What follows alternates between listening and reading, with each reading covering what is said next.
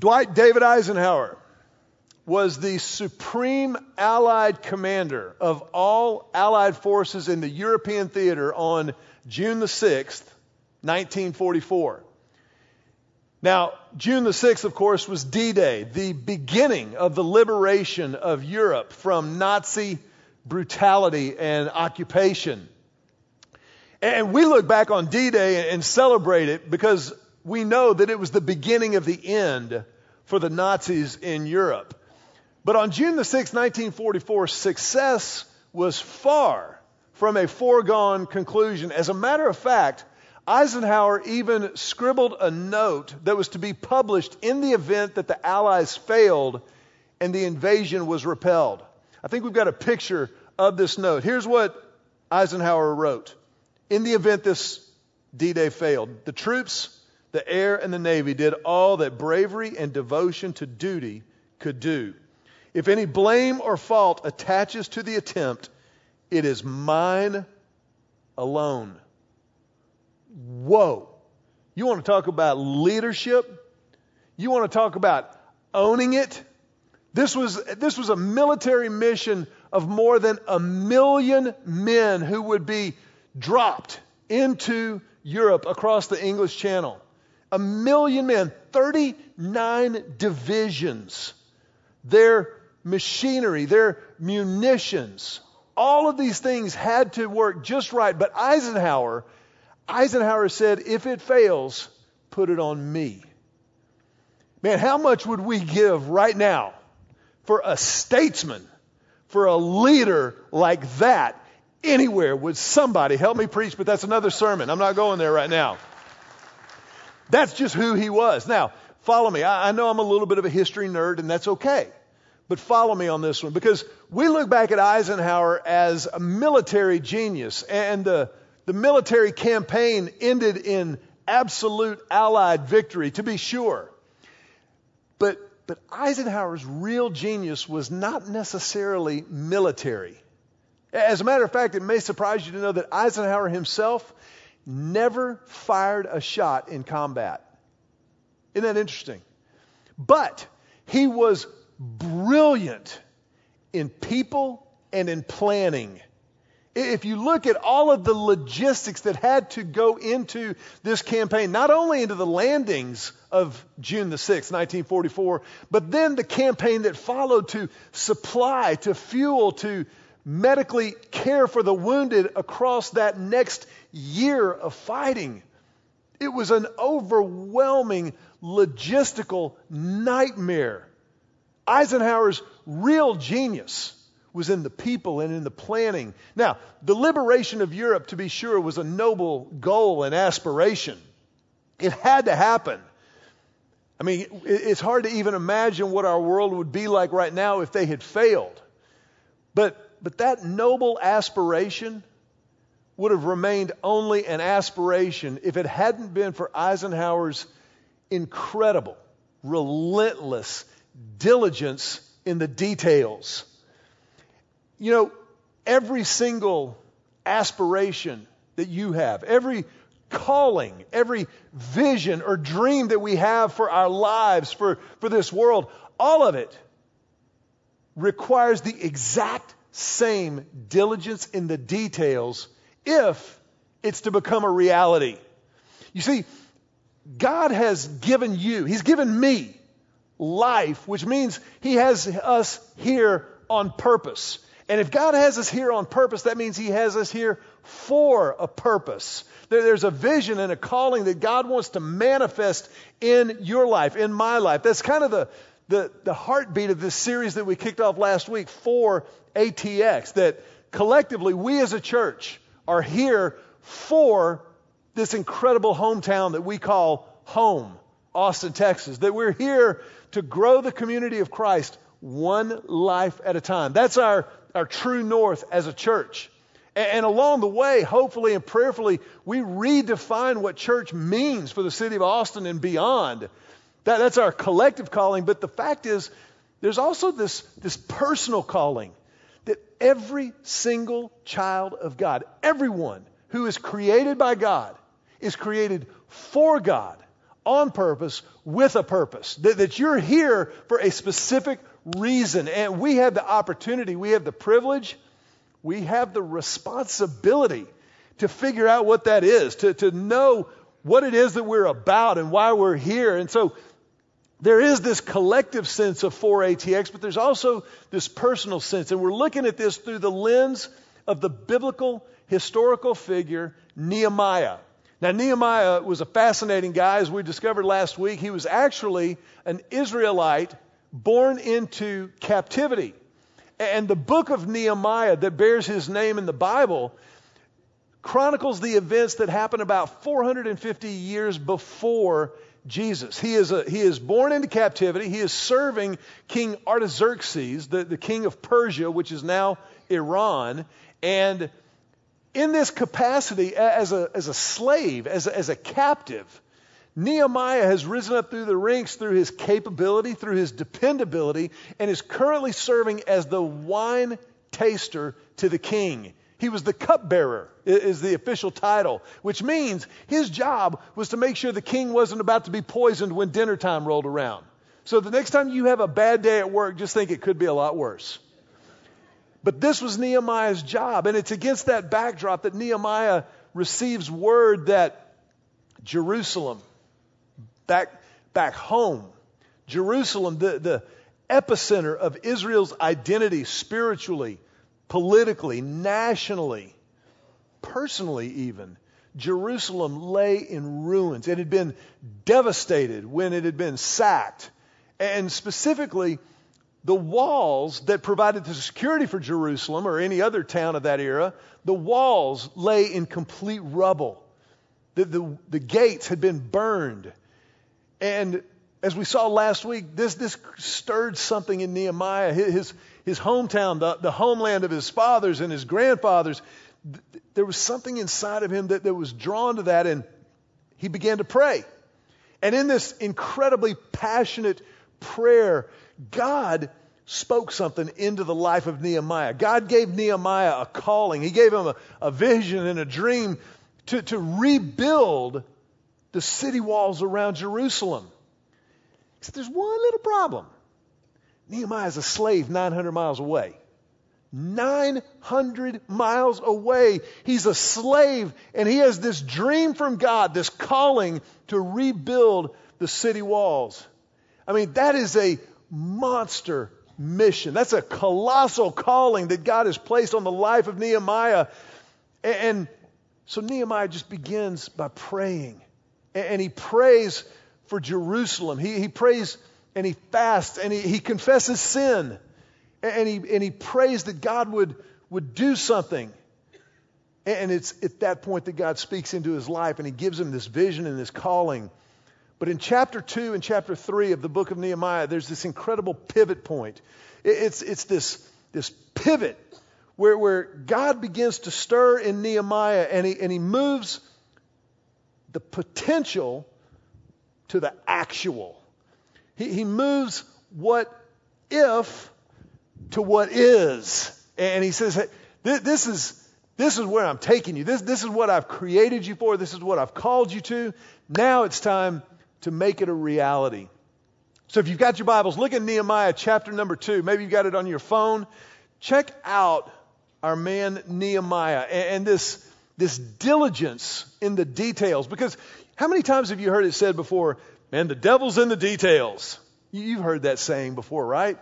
And to a certain degree, there's an element of truth in that. The details are where it's difficult. But as you study the Word of God, as you study the work of God across generations and centuries and millennia in this world, you see this relentless, overwhelming attention to detail. You see God's diligence in the details, that nothing is left to chance, that nothing just happens, but that God is always accomplishing his purposes throughout the story of human history. Nehemiah chapter 2, this is where Nehemiah begins this pivot point in the story. In the month of Nisan, in the 20th year of King Artaxerxes, when wine was before him, I took up the wine and I gave it to the king. Now I had not been sad in his presence. And the king said to me, why is your face so sad, seeing you are not sick? This is nothing but sadness of the heart. Then I was very much afraid. Now, there's a lot happening just in these two verses that I think we need to take just a second and kind of excavate on a little bit. Let's just kind of unpack it, if you will. Now, it's interesting to me that Nehemiah writes, I had not been sad in the king's presence. Now, this says that it was in the month of Nisan. So this is a full 6 months after the events of chapter 1 in Nehemiah. So for 6 months, at least for 6 months, Nehemiah had continued serving the king. He had continued in his job. He had continued as cupbearer to the king, but he had never been sad in the king's presence. Isn't that interesting?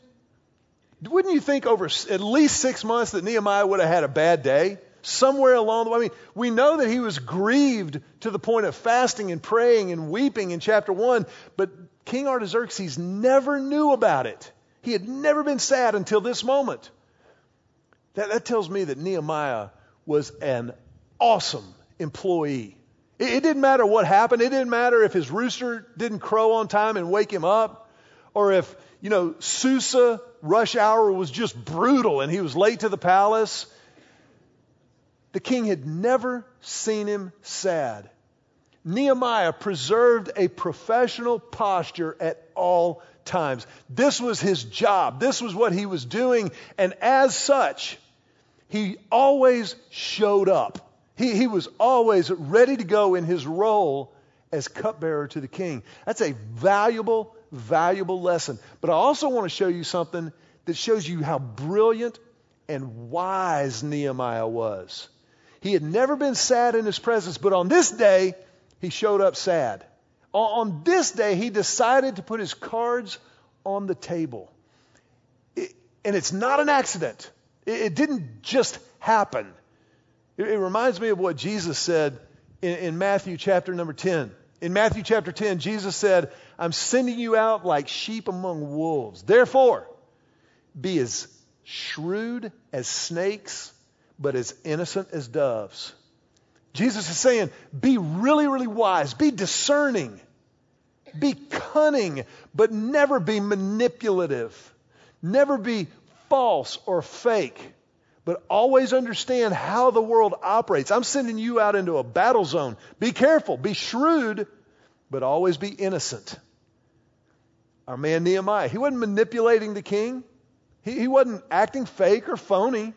He was maintaining that professional posture until it was exactly the right moment. He was so wise and so discerning as he picked his spot. And you know this because of the way Artaxerxes responded. When he saw Nehemiah sad, it was different. He didn't just walk in and go, well, Nehemiah's having another bad day. You ever work with somebody who's always having a bad day?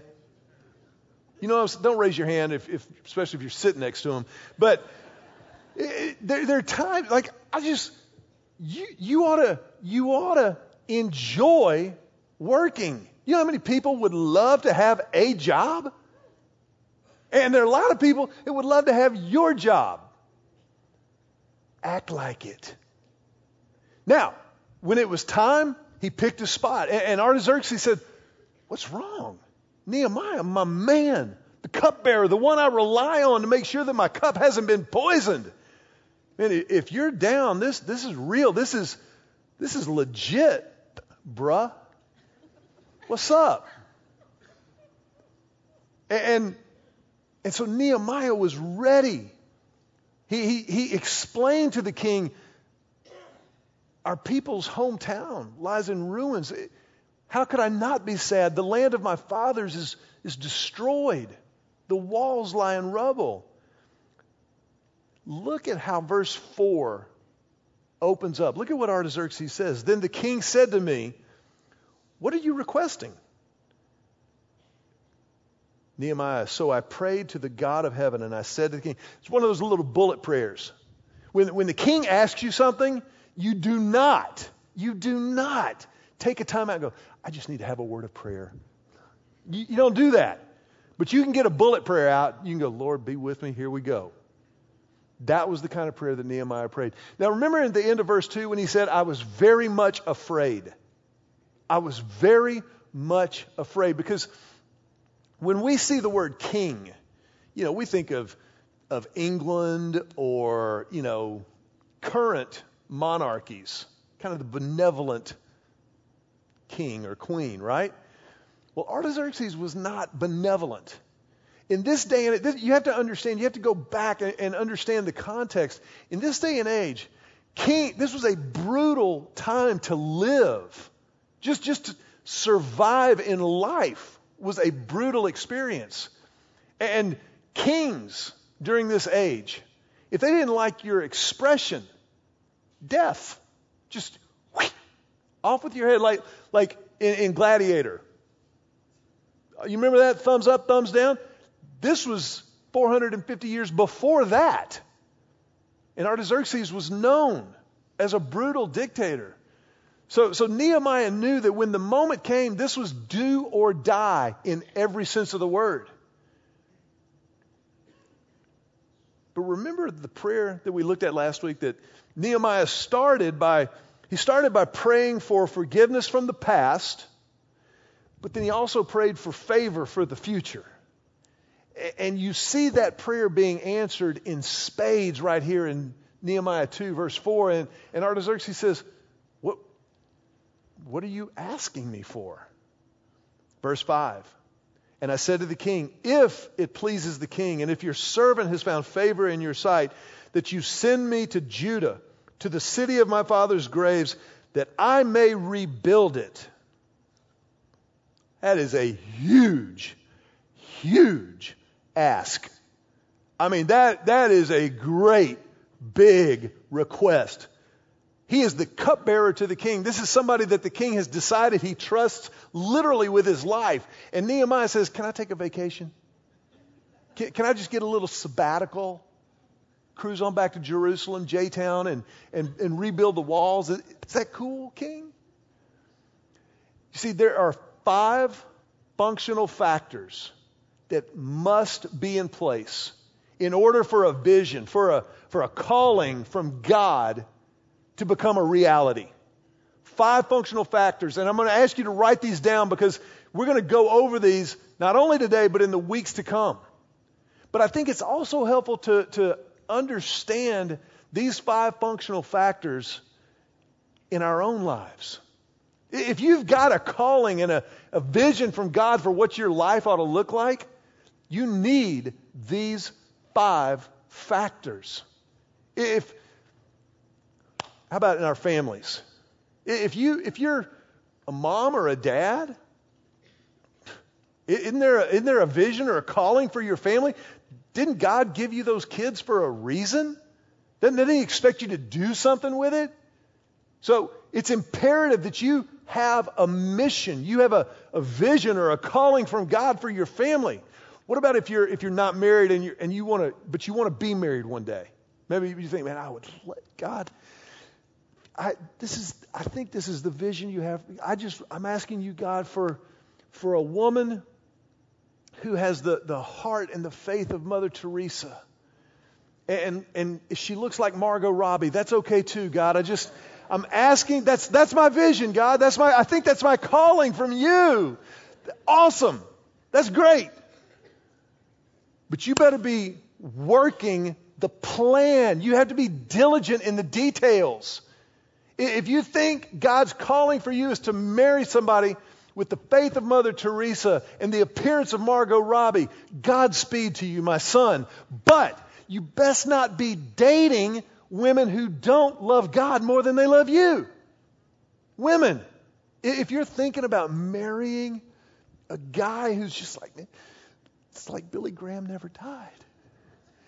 And this is the heir apparent in his and oh, he is hot. That's great. But if you're dating a loser, if you're dating a guy who doesn't care more about your faith than his own sexual satisfaction, forget it. You are kidding yourself. There are some functional factors that must be in place. Now, the first functional factor is why. Why are you going after? Why are you chasing this vision or this calling? Nehemiah said, I want to go back home to our homeland. The land of our fathers lies in ruins. This matters to me. This is grieving my heart. That was something that obviously resonated with Artaxerxes. Nehemiah knew the king. He had paid attention. He was shrewd as a serpent, but innocent as a dove. And he knew how to communicate in a way that would resonate. And he said, this is my why. And your why is the most significant spiritual factor of all 5 functional factors. Why are you doing it? Are you doing it to glorify God and to fulfill His vision for your life? Why? The second functional factor, when? When do you need to do this? Nehemiah's like, right now. If it pleases the king, I'm going. Number 3, how long? How long will it take you to fulfill this vision or this calling? Now, a lot of times when you start out on a calling or a vision, you don't know how long. Nehemiah, however, had done the homework. He had computed how long that 900-mile journey would require, how long the construction project in Jerusalem would take, and then the 900-mile journey back to Susa. He had an answer for the king. He did his homework. How long? How long will I have to do without your services, Nehemiah? He had that answer. The fourth functional factor, how much? How much is it going to cost? The king says, what will you need? And Nehemiah had a shopping list for Artaxerxes. He said, well, glad that you asked, king. If you would, I could use some letters that would kind of give me safe passage through some rough territories. Nobody's going to mess with Artaxerxes. Me, they'd knock off in a heartbeat. But if I have your seal, I got clean shot all the way to J-Town. Number 2, Nehemiah said, I'm going to need a letter from you to the keeper of the royal forest because I'm going to need some lumber. I've got this huge construction project. Not only do we have to rebuild the wooden gates in the wall around Jerusalem, but I've got to have a house when I get there. If I'm going to oversee this construction project, I'm going to have to be able to live there for a while. So I need lumber for my house. And if I could get that out of your forest on the way, that'd be awesome. And Artaxerxes said, it's yours. Done. But Nehemiah did the homework. Jesus tells us, count the cost. So many times, those of us who go by the name of Christian fail to realize the fullness of God's calling and vision in our lives because we don't do the homework. We haven't planned out the details. I knew a guy years and years ago who lives in another city. And he and his wife wanted to start a business. And I was like, man, that's exciting. And I talked to him through the process. This was years and years and years ago. And I said, man, so how's the business? He goes, man, we're just praying. We're just praying. Weeks, months. Have y'all started yet? No, we're just praying. We're praying. And listen, I get it. Those that wait upon the Lord will mount up with wings as eagles. But those who work in the name of Jesus will also see fruit from their labors. Yes, we pray, but we also plan and prepare. That was the divine paradigm that Nehemiah lived out. He started with prayer, then he planned. Now, I have to tell you, a lot of times my tendency, my drift, if I'm not deliberate, my drift is to plan and then pray. A lot of times I'll see a problem or something that needs to get fixed, or Julie tells me about something that maybe we share as a problem in a family, or something that's kind of weighing on her. And I'm like, all right, here's what we need to do. Step 1, step 2, step 3. How do you feel about that? You good? Okay, I'm good. I've learned 26 years marriage, she doesn't always want me to fix it. Husbands, how many of you know that intellectually? If she asks you, what do you think I should do? Don't answer. Just tell her, I am so sorry. That really sounds hard. And she asks you again, what do you think I should do? Don't answer. It's a trap. She's processing it. Julie, man, she is a verbal processor. She thinks while she talks. It's a beautiful thing to behold. I don't get it, but I know that it's true, and I'm not trying to change it anymore. And but we pray and then we plan. We pray and then we plan. Now Nehemiah is working the plan. Now, skip down to Nehemiah chapter 2, verse 11. Now, he's just now getting to Jerusalem. So I went to Jerusalem and I was there 3 days. Then I arose in the night, I and a few men with me, and I told no one what my God had put into my heart to do for Jerusalem. There was no animal with me but the one on which I rode. I went out by night by the valley gate to the dragon spring and to the dung gate, and I inspected the walls of Jerusalem that were broken down and its gates that had been destroyed by fire. Verses 14 and 15, he just kind of continues this tour around the city walls of Jerusalem. Verse 16, and the officials did not know where I had gone or what I was doing, and I had not yet told the Jews, the priests, the nobles, the officials, and the rest who were to do the work. Nehemiah was brilliant. You know what Nehemiah knew? Nehemiah knew that a vision, particularly in its infancy, when it's just seeing the light of day, that a vision is vulnerable to vandals. A vision is vulnerable to vandals. Some of you know this. Some of you have maybe shared a vision or a dream or a calling that God's given to you too soon. You've kind of, you're not going to believe this. Look at what God told me to do. And maybe people close to you, your family's like, really? Maybe it's to start your own business. Like, we're gonna start a business. And your family's like, really? I never saw that for you. But fascinating. And you're kind of like, what are you doing raining on the parade, cuz? Vision is vulnerable to vandals, especially in the early realization of it. Nehemiah still is keeping his cards close to his vest. He's not lying to anybody.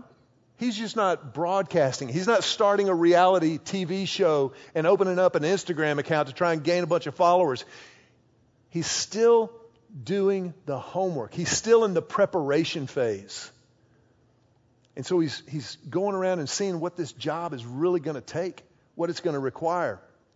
Now, next week, we're going to talk about opposition. We're going to talk about vision opposition. Because anytime God gives you an opportunity, somebody's going to bring you some opposition. Every single time. Every time. But just by way of introduction, look at what it says in verse 19. But when Sanballat, Tobiah, and Geshem the Arab heard of our plan, they scoffed contemptuously. What are you doing? Are you rebelling against the king, they asked? Are you crazy? You can't rebuild the walls of Jerusalem. They've been down for decades. You're stirring up trouble. You're trying to make yourself a king. You're rebelling against Artaxerxes. I'm telling. That's what they were doing.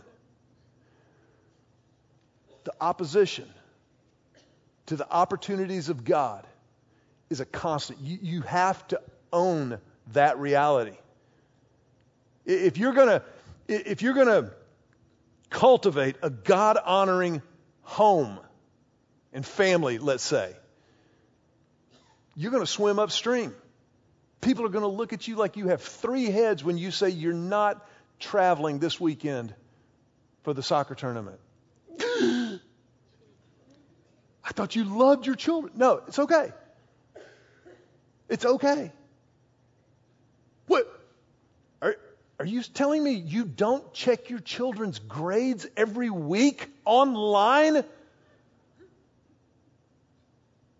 You could lose your parenting card. No. They're in middle school. I've done 7th grade. I'm not doing it again, bruh.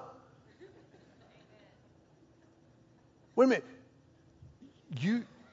You don't let your middle school daughter be snotty to her mother?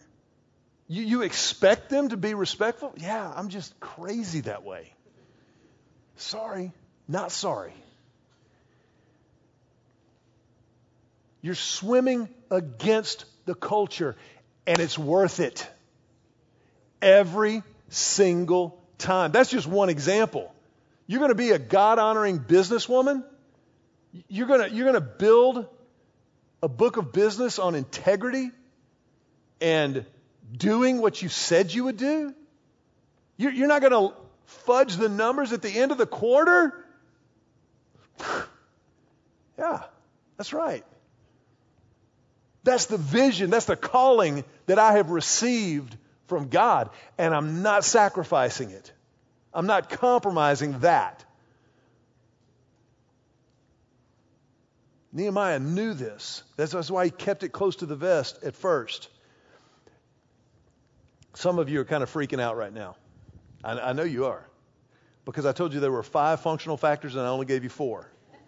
And you're looking at your watch and you're going, he better come through with number 5 or we're going to have words at the door after the service. I know, that's okay. That's great. God gave you that personality. Now, I told you that number 1, the why, is the most important spiritual functional factor. Number 5 is the most important practical functional factor. Number 5 is who. Who are you going to do this with? Who are you going to chase a God-given goal with? Who are you going to go down and manage the minutia with? Who are you going to parse the particulars? Who are you going to focus on the fundamentals with? Who are you going to surround yourself with will be the greatest practical determinant of whether or not you fulfill God's calling and vision for your life. It's who. It's who. Who do you surround yourself with? We are absolutely the sum of the 5 people we spend the most time with. Who's it going to be? Is it going to be people who encourage you to love God better today than you did yesterday? Is it going to be people who are for your marriage, who are going to tell you to fight for that marriage when you feel like throwing in the towel? Is it going to be people who encourage you to live your life as a student, fulfilling the calling that God's got on your life? Well, I'm 16, but yeah, you're 16. You can get started early. You don't have to make the same mistakes that I made or your parents made or other generations. Well, you have to make your own mistakes. No, you don't. That's called stupid. If you know it's a mistake and then you do it, you're a smart person, but that's a dumb thing to do. Who? The opening verses of chapter 3 of Nehemiah. Then Eliashib, the high priest, rose up with his brothers, the priests, and they built the sheep gate. They consecrated it. That means they set it apart for divine purposes. They consecrated it and set its doors. They consecrated it as far as the Tower of the 100, as far as the Tower of Hananel. And next to him, the men of Jericho built. And next to them, Zaccur, the son of Imri, built. The fish gate was built by the sons of Hassenaah. They laid the beams, set up its doors, and installed its bolts and its bars. The rest of chapter 3 is basically just a roll call of the duty roster of everybody who contributed to the construction of the walls around the city of Jerusalem. Nehemiah drilled down into the details diligently in order to see this monster mission made manifest, in order to see it become a reality, to move from the potential to the actual. Nehemiah was Israel's Eisenhower. Now, it's funny. It's funny that we would use Eisenhower as a paradigm of planning. And he was, to be sure, but he's also known for another quote that I think is really interesting. Eisenhower wrote this: "In preparing for battle, I have always found that plans are useless, but planning is indispensable." Plans are useless, but planning is indispensable. What Eisenhower was saying is that the enemy gets a vote. You have to have a plan, but understand that the plan will change. It will morph. It will evolve. The great 20th century philosopher Mike Tyson said it this way. He said, "Everybody has a plan until they get punched in the mouth." See, you can have a plan when you step in the ring, but whoa, that first punch told me he was going to dance, coach. You have a plan. You can only audible off of a called play. You have to have a plan to manifest a monster mission from God. And things will happen outside of our control. The enemy gets a vote. But when the enemy votes on your plan or your mission, your calling from God, when that happens, you come back to what's real. You come back to what's true. You come back to this profound promise from the heart of God. Romans chapter 8, verse 28. And I'm not going to put it on the screen because I want you to just think about the words. I want you to let the words just kind of wash over you. For God causes all things, to work together for good for those who love Him and are called according to His purpose. All things. Hey, the enemy can vote on the plan, on the call and the vision. When Nehemiah left Susa, headed for Jerusalem, he didn't even know Sanballat, Tobiah, and Geshem the Arab existed. He had to improvise and overcome.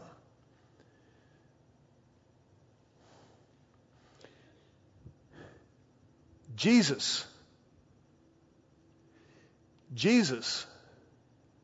has a plan for you.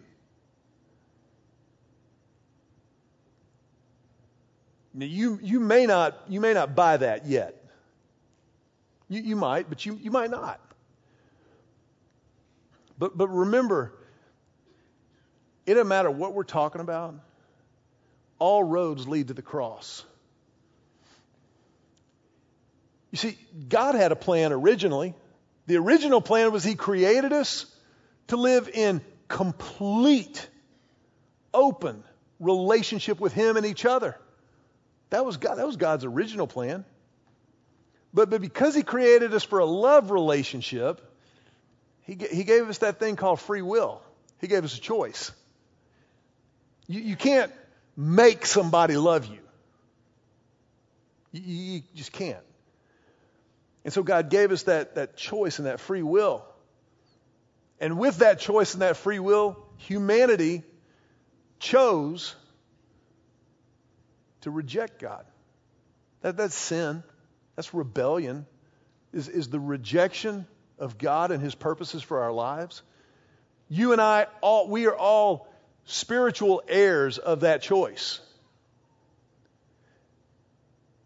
But God causes all things to work together for good. God devised another plan. God improvised. And He overcame. God sent His Son. They call Him Jesus. For God so loved the world that He gave His only Son so that whoever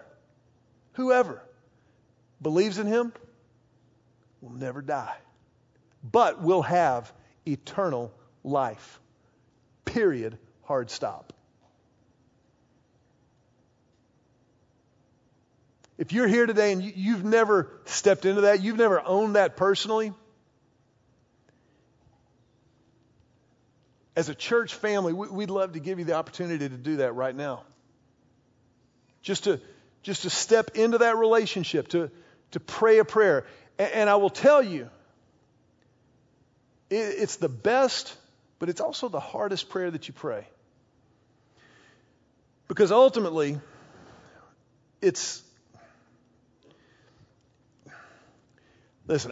nobody can intelligently argue whether or not Jesus died on the cross.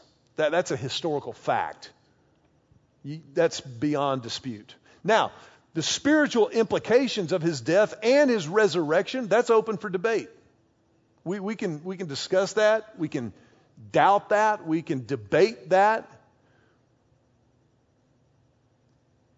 But I don't think I just can't imagine anybody would be so arrogant as to say, because I can't explain that or I can't understand how that happened, then it can't be real. It can't be valid.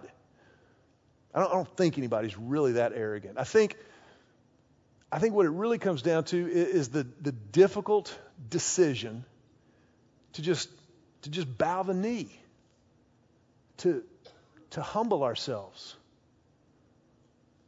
That's the challenge for me. It's to say, he's God and I'm not. I'm not going to even act like it. Just to bow the knee and to say, Jesus, you're God and I'm not. And I choose to believe that you died on the cross and you rose again for me.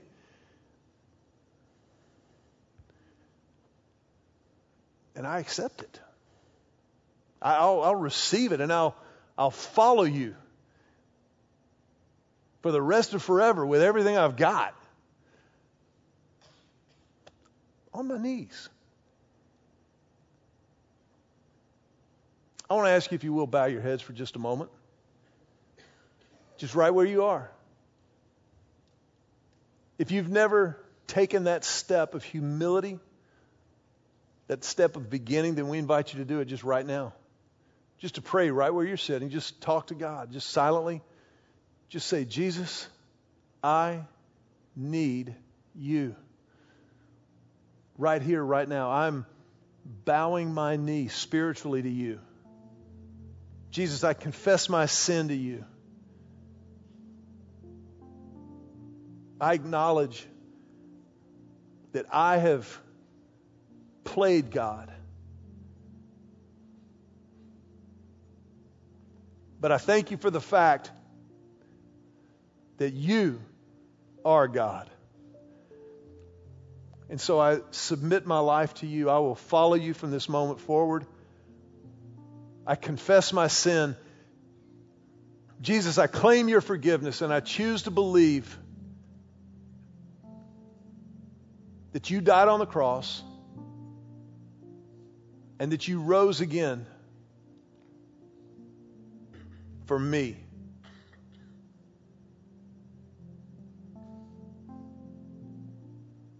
Jesus, I pray this prayer in your name.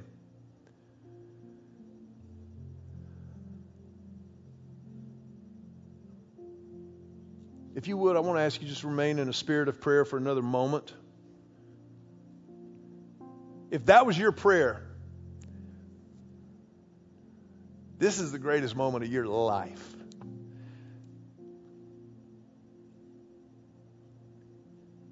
And as a family, a church family, we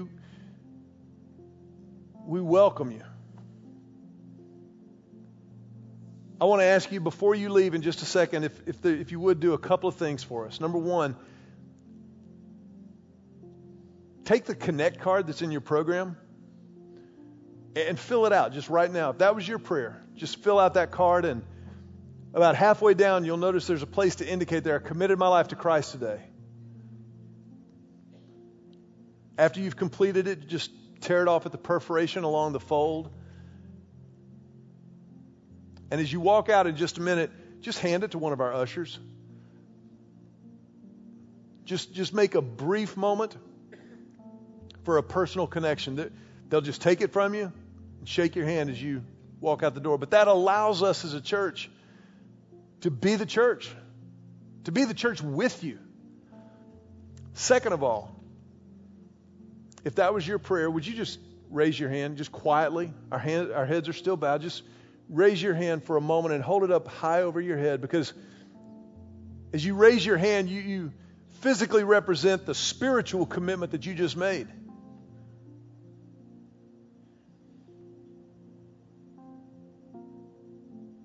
And as a family with you, we honor that and we celebrate that. That's why we ask you to privately raise your hand. You can go ahead and put your hands down. And as you do, we're going to put our hands together and just tell you, welcome home. Welcome home.